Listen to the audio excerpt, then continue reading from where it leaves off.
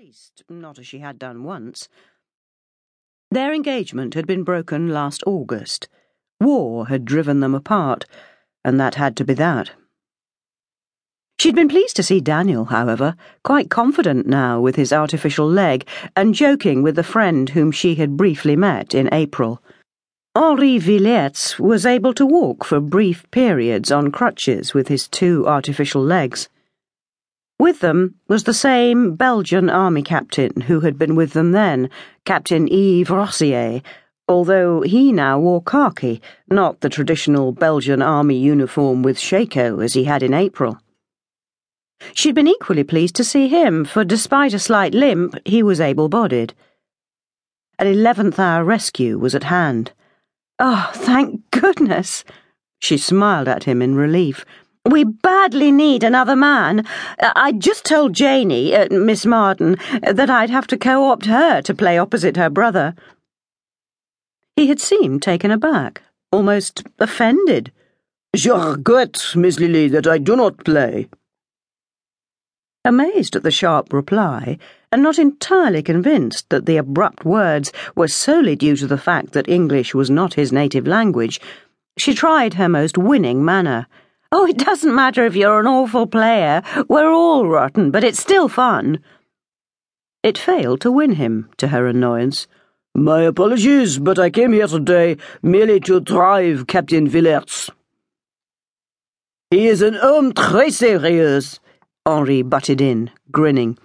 "It would do you good to hit a ball around, Yves." "Merci, Henri," a gentler note in the captain's voice. "But I prefer to walk down to the forest."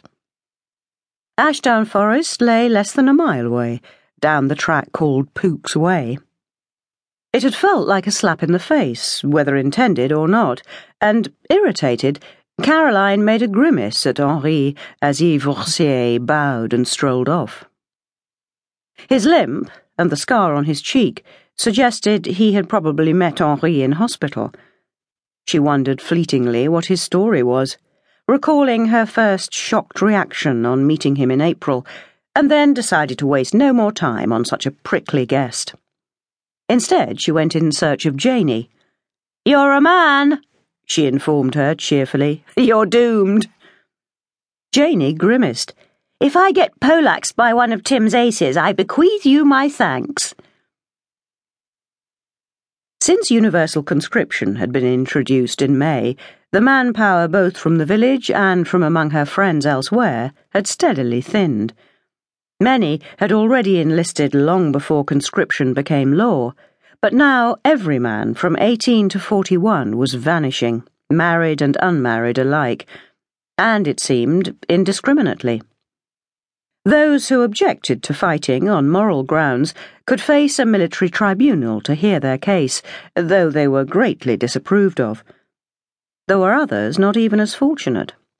Men like Fred, who had received his papers and whose plight lay outside the range of exemptions covered by the tribunals. The Dibbles' younger son, childlike in mind and life, ambled through his days in the rectory, performing 1 or 2 small jobs. To his pride, these had expanded in wartime to taking Nanny Oates's spare eggs into Tunbridge Wells for sale. Eggs were a luxury food now, and poor Fred had been clumsy with them, until Caroline had had the bright idea of telling him that eggs were like tiny birds to be cherished. After that, there'd not been a single breakage. Dr. Marden and her father had both appealed to the War Office, asking for exemption for Fred, and since no more had been heard, Mrs. Dibble's fears had been allayed.